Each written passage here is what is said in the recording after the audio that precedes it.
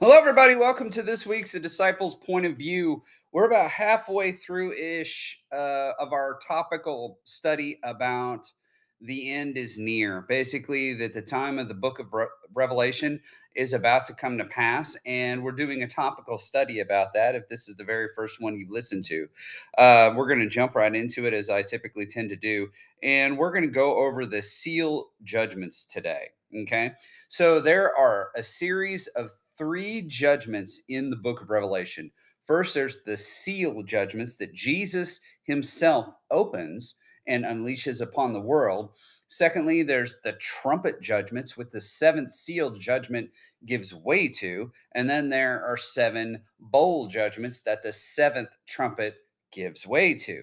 So, we're going to go over just simply what the seal judgments are today. And I think it's very important that a lot of people understand that it is Jesus himself that opens these up and unleashes these upon the earth. Basically, in Revelation chapter 5, there is a particular scroll, or I should say, there is a scene up in heaven where there is in the right hand of him who sits on the throne a scroll written inside and on the back, sealed with seven seals. And in verse 2 of chapter 5, it says, Then I saw a strong angel proclaiming with a loud voice, Who is worthy to open the scroll and loose its seals? And nobody in heaven was able to come forward and say, I'm worthy. The reason being is because everybody in heaven up to that point, and I believe that the church has already been raptured at this point, the church is standing before the throne of God and worshiping God. And everybody is like, I'm not worthy. I had to be redeemed. And even John is sitting there weeping because no one was worthy and found worthy to be able to open the scroll. And in verse 4 it says, So I wept much because no one was found worthy to open or read the scroll or to look at it. But one of the elders said to me, Do not weep. Behold, the Lion of the tribe of Judah, the Root of David, has prevailed to open the scroll and loose its seven seals. So we have to sit here and consider, folks.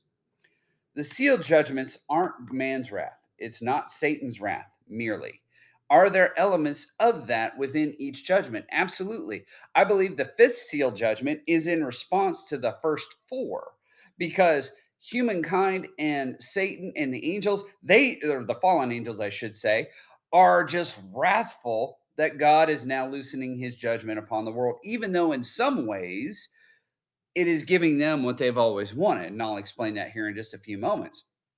But basically, in the fifth seal judgment, basically there is a mass persecution and execution of any Christians that are found alive unto that point, right? But then in response, we have the sixth seal judgment. But I don't want to get ahead of myself here. So I'm going to go chronologically in the order of all the judgments that occur. But I can't emphasize enough, Jesus is the one who opens the seal judgments and loosens them upon the earth.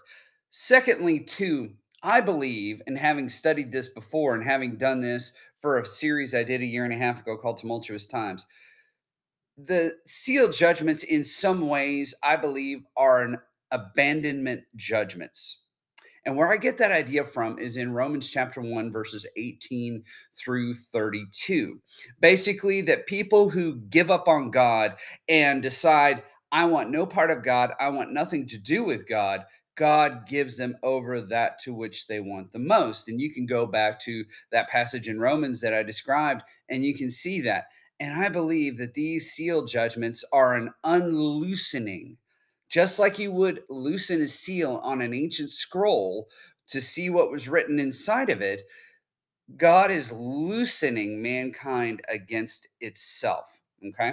And in John chapter 5, Jesus talks about how he came in his Father's name and they rejected him, but one will come in his own name and you will accept him well enough. Right. And I believe that was a kind of a prophecy about the coming Antichrist, the one who will come in place of, anti being in place of, right? So this is going to be a false Christ. This is going to be one who is not truly the Christ, but the one whom so many, including so many in Israel, will accept as the real Messiah.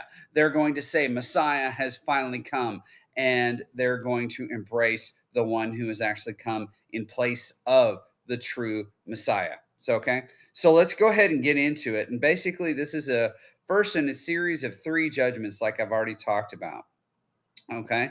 And that Jesus is the one who is loosening these. So let's talk about the very first seal that's opened. Okay. So we'll go to Revelation chapter 6, starting in verse 1.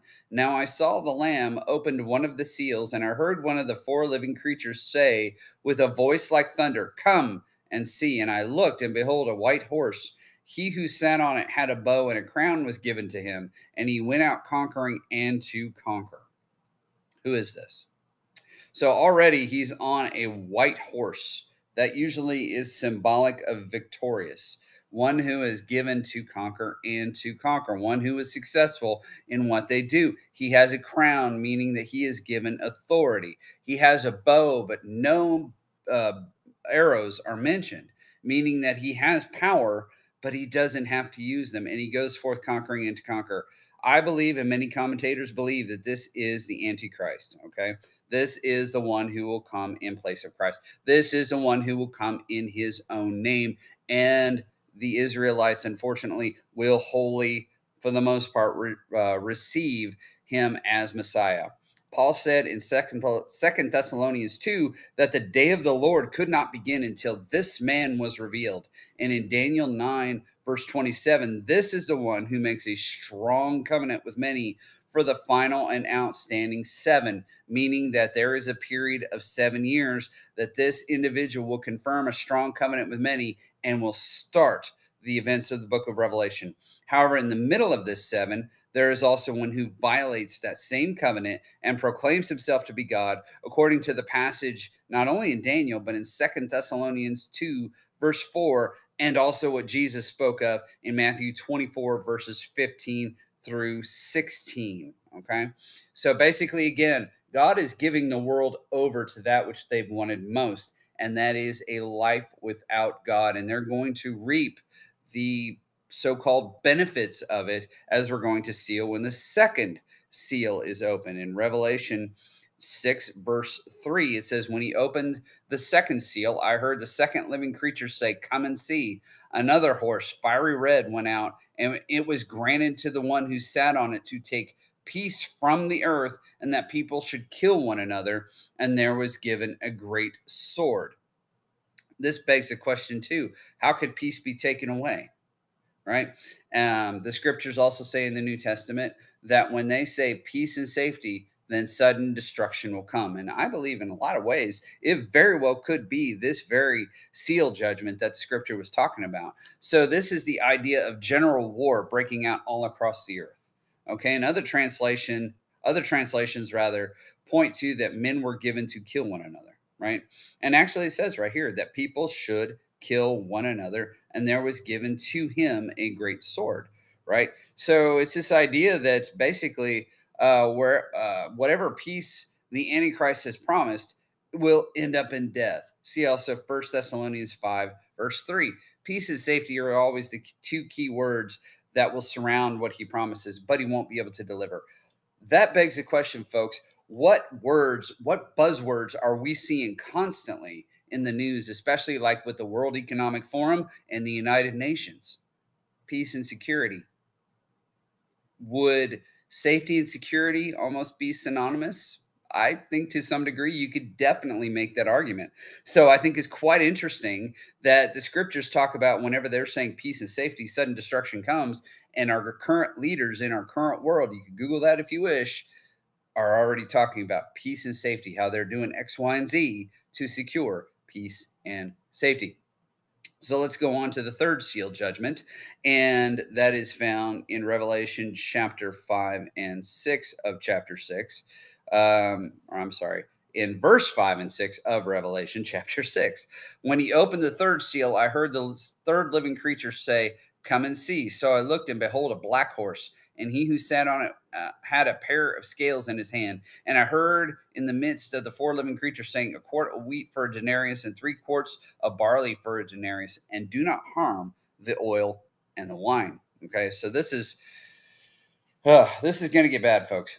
So, as with any large scale war, famine will break out. The supply chain will be absolutely disrupted as people are, well, I mean, truck drivers getting murdered, people getting ships getting destroyed, just the fog of war in general, just creating mass pandemonium and whatnot.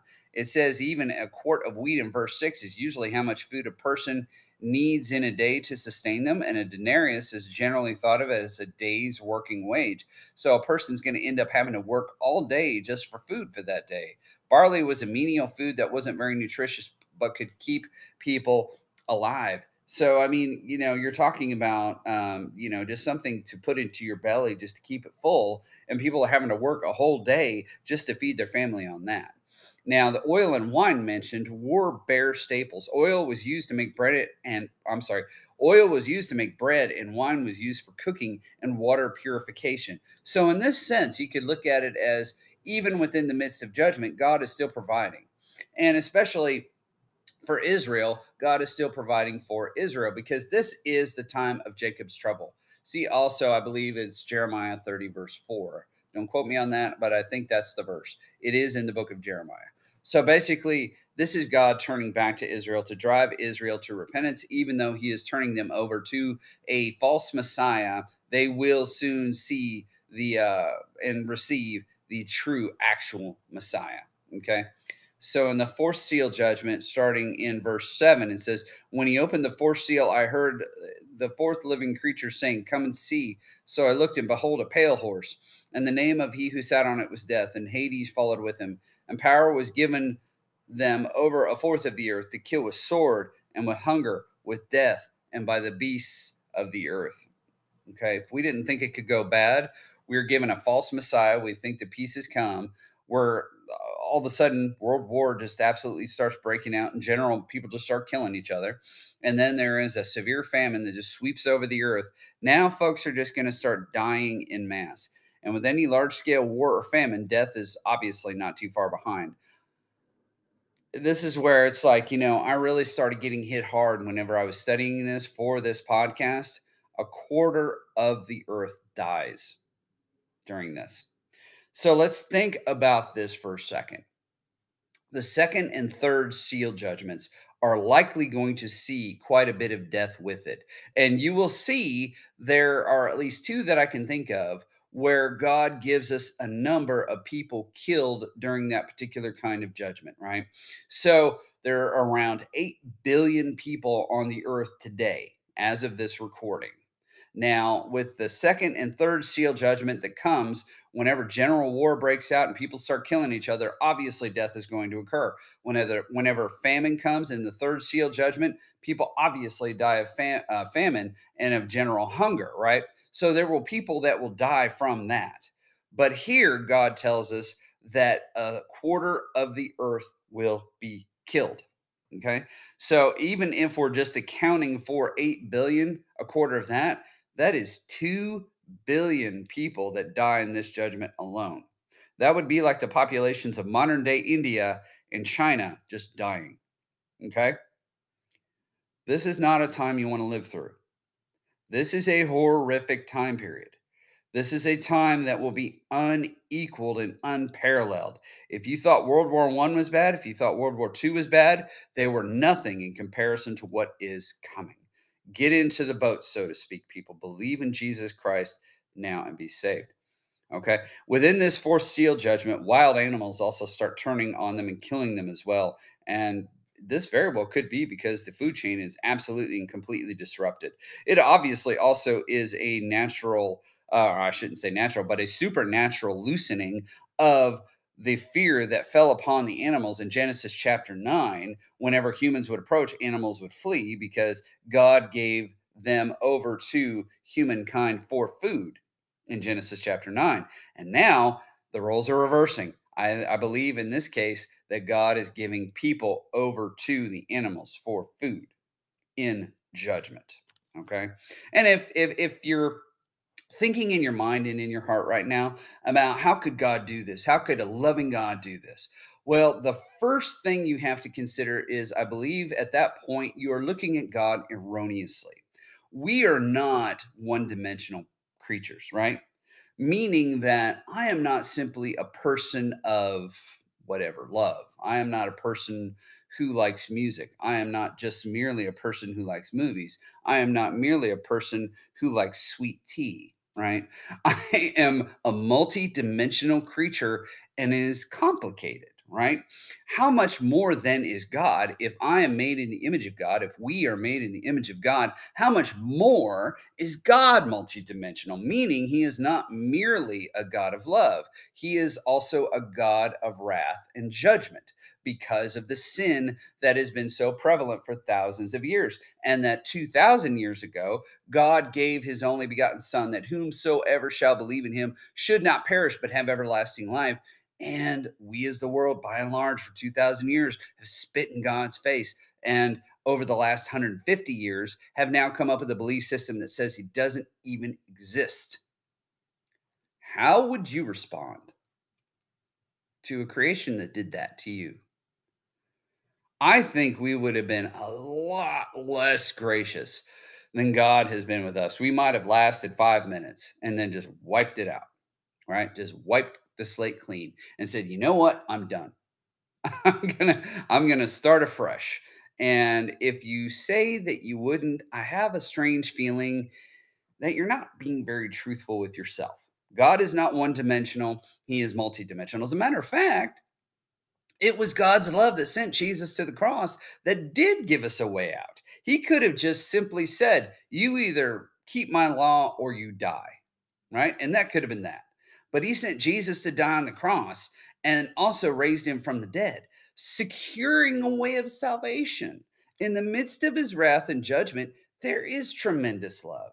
Again, the multidimensional aspects of God. So don't think that, it's like, how could a God love do this? You're thinking of God too shallowly.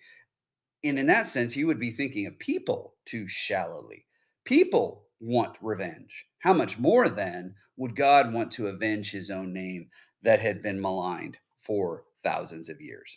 Going back to our study, in the fifth seal judgment in Revelation 6, verse 9, this is basically, I think, where people start going haywire on the people of God. So it's like, some people who say that this isn't the wrath of God, this is the wrath of man and Satan, point to the fifth seal judgment and say, there's no way this is the wrath of God. You're telling me the wrath of God kills his own people? I think what this is again, these are abandonment judgments. This is God giving man over to that which they've always wanted.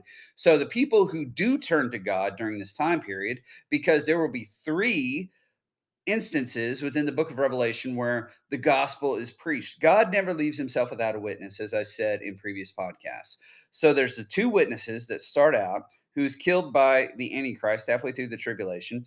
And then after the seal judgments are over, 144,000 Jewish evangelists who are males and virgins will be sealed and will go forth spreading the gospel. And the reason why I believe that in Revelation chapter 7 is when they're sealed, the next thing we see is a multitude standing in front of the throne of God that no one can count. And I halfway believe that it is, sorry, that was a notification on my phone. I'm going to silence that right now. You see basically a whole bunch of people are killed in the fifth seal judgment that are believers in Jesus Christ. So I'm just going to read it. When he opened the fifth seal, I saw under the altar of souls of those who had been slain for the word of God and for the testimony which they held. And they cried with a loud voice, saying, how long, O Lord, holy and true, until you judge and avenge our blood on those who dwell on the earth? Then a white robe was given to each of them, and it was said that they should rest a little while longer until the number of their fellow servants and their brethren who would be killed as they were was completed. Okay. So some people are like, well, you're telling me that's the wrath of God? Again, abandonment judgments are wrath. It is wrath. If you read through Romans chapter 1, verses 18 through 32, it absolutely is the wrath of God. It even says the wrath of God is being revealed, etc., etc., etc. Going to the sixth seal judgment in Revelation 6, verses 12 through 17, I believe that this is in response to the world martyring his people and killing them in mass. Okay. Starting in verse 12, I looked when he opened the sixth seal, and behold, there was a great earthquake, and the sun became black as sackcloth of hair, and the moon became like blood, and the stars of heaven fell to the earth as a fig tree drops its late figs when it is shaken by a mighty wind. Then the sky receded as a scroll when it is rolled up, and every mountain and island was moved out of its place. And the kings of the earth, the great men, the rich men, the commanders, the mighty men, and every slave and every free man hid themselves in the caves and in the rocks of the mountains, and said to the mountains and the rocks, fall on us and hide us from the face of him who sits on the throne and from the wrath of the Lamb. For the day of his great wrath has come, and who is able to stand? So I think I called the seal judgments abandonment judgments until this one, because I believe that this is God's response to the mass execution of his people. And he is now turning the tide. He is now going to intervene. He is now going to personally start dropping his wrath. So they are not abandonment judgments, they're direct judgments. Okay. There's an earthquake so massive that all the mountains and islands disappear. The sun stops giving its light. The moon turns red like blood. The stars fall from the sky like a fruit from a tree, and everyone hides in the rocks. And they're like, I know, hide us from the one who sits on the throne and from the Lamb. This is not Satan's wrath. This is God's wrath. Absolutely 100% ipso facto. You cannot get around that. It even says as much. Everybody recognizes this is a wrath of God when this occurs. So it's like, okay, I believe that this is God shifting around the tectonic plates to the degree that the volcanism, all of the volcanoes on the planet start erupting. Yellowstone may even erupt. The super volcanoes go haywire, start ejecting ash into the atmosphere, which turns the sky black as sackcloth, and in some ways would probably make the moon turn red like blood. We've seen that before with certain things. Whenever you start messing with things in the atmosphere, the moon then becomes discolored. And then especially like if you have stuff that is thrown up into the atmosphere and then comes back down, right? Bits of earth go flying up into the air from the volcanoes erupting, and which has been severely disrupted because of the earthquakes that are going on, or the earthquake in general, that it looks like the stars are falling from the sky. And everybody is crying out, basically, hide us from him who sits on the throne and from the Lamb.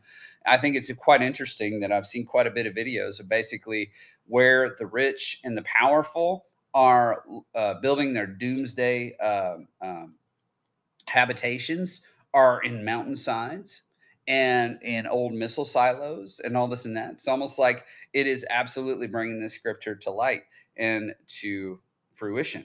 Okay. And I don't sit here and sound happy because of all of that is going on. I just think it's quite interesting how much of the word of God is coming to the point where it could come to fruition at any moment, especially the push for worldwide socialism and worldwide authoritarianism. Somebody come along and solve all the problems, especially the World Economic Forum is on the forefront of wanting this to occur. I saw a video where basically the UN is wanting to create a worldwide digital ID in fulfillment of Revelation 13. This is all quite fascinating, I guess I should say. It's not that I'm rejoicing in seeing this time come at all. I am just in some ways I'm a believer, but it's like, obviously we've been waiting for a while. So when we start seeing these things happening, it's like, whoa, this is actually starting to happen. And it's kind of like it makes you sit up and take notice kind of thing. That's why, if anything, I'm not trying to sound joyful about it. I'm just simply quite fascinated and in some ways joyful that the word of God is indeed coming to pass. Now we have the seventh seal judgment that is talked about in Revelation chapter 8, verses 1 through 5. And it says, when he opened the seventh seal, there was silence in heaven for about a half an hour. This is significant, folks, because whenever you see the scenes in heaven, there's always worship going on. We see now silence in heaven for about a half an hour. And I think John and God wanted this to really be underscored because basically the seal judgments were like a shock and awe kind of moment. It's like, whoa, oh my gosh. Even just reading it, I'm compelled to tell you to receive Jesus Christ now, get into the ark now before the floodwaters, so to speak, come, because it is going to be a time that is unparalleled. Jesus said there is going to be a time of tribulation that has never been nor shall be. And if those days were not shortened, no flesh would be saved. It would be all wiped out. And I think at one point in Revelation 14, we have an angel who preaches the everlasting gospel. Why? Because all the Christians are getting killed in mass. And not only that, but people are dying in mass. It is going to be an absolutely horrific time, and I can't emphasize enough how you must receive Jesus Christ in order to escape this time frame. If you heard my podcast last week, you know why I say that. I believe that the rapture of the church, which are the ones who currently are those who believe in Jesus Christ, whether they be Jew or Gentile, whether they be non-Jewish or Jewish, right? That they will be taken out of the way before the wrath of God falls, because of everything that I said last week. I won't go into it this week. Okay, please receive Jesus Christ now and be saved. Okay, going back to verse 2, and it says, and I saw the seven angels who stand before God, and to them were given 7 trumpets. Then another angel having a golden censer came and stood at the altar. He was given much incense, that he should offer it with the prayer of all the saints upon the golden altar which was before the throne. And the smoke of the incense with the prayer of the saints ascended before God from the angel's hand. Then the angel took the censer, filled it with fire from the altar, and threw it to the earth. And there were noises, thunderings, lightnings, and an earthquake. There already was one earthquake. There's going to be yet another one. Okay. And that basically gives way for the trumpet judgments. Okay. So that's going to end our study for this week. And I just can't really emphasize enough how bad this time period is going to be. And we're just getting started. This is the opening salvos of the judgment of God to fall upon the earth. There are 2 more series of judgments coming after this that are far worse. I came up with a saying, and I'm sure somebody at some point has said it at some point in the last 2,000 years in the history of the church. After I finished studying all of the book of Revelation and the parts of prophetic scripture that talks about the day of the Lord, or the great tribulation, and the tribulation as many Christians refer to it as, all the horror movies and all of the world combined will not compare at all to the horrors to be unleashed during this time period. You watch your worst horror movie you've ever watched in all your life that has kept you awake for nights in a row. That is nothing compared to what's coming in the day of the Lord. Get into the boat, people, so to speak. Get into the life raft before the wrath of God falls. The wrath of God is nothing to play around with. It's nothing to take a chance with. It is something that is to be escaped. Jesus himself said in Luke chapter 21, watch and pray always that you may be counted worthy to escape the things that are to come. There is a way out, and that is, in the next segment that I'm going to talk about here in just a few seconds, is the way out. That is how you escape.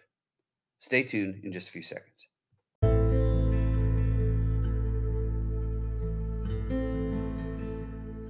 At this point in the podcast, I want to reach out to you. And if you have never done so, if you have never entered into a saving relationship with God through the Lord Jesus Christ, I want to invite you to do that today. All you need to do is believe. Believe that Jesus was who he said he was. He was God in the flesh. Believe in your heart that he died for your sins and rose from the dead. Confess him as Lord. And the Bible says that you will be saved if you do that. If you truly believe in your heart that Jesus is who he said he was, and that he did exactly what he said he would do for you, you will be saved. It is simply that easy. A lot of people say prayer.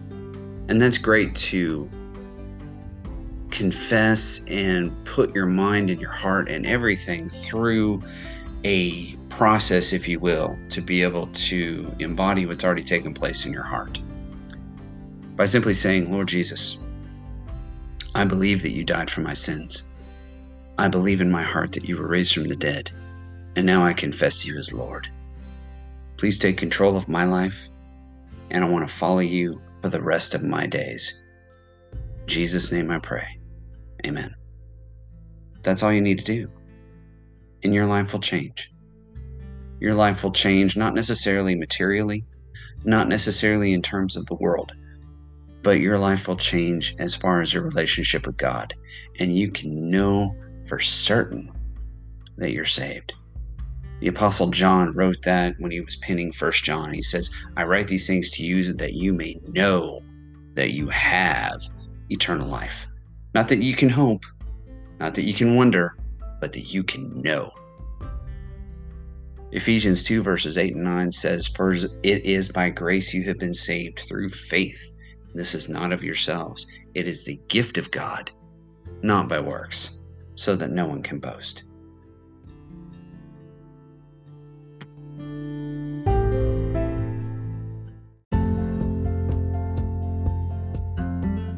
I want to thank you so much for listening to my podcast today. If you'd like to get in touch with me for any reason, I have the links for the social networks that I am connected on in my bio for this podcast. I'm also available at Gmail at disciplepov, that's DISCIPLEPOV @gmail.com. If you have anything that you would like to convey to me, such as something you agree with, something you don't, or anything else, or if you did receive the Lord Jesus Christ into your life, I'd love to hear from you today and to assist you on your new eternal journey.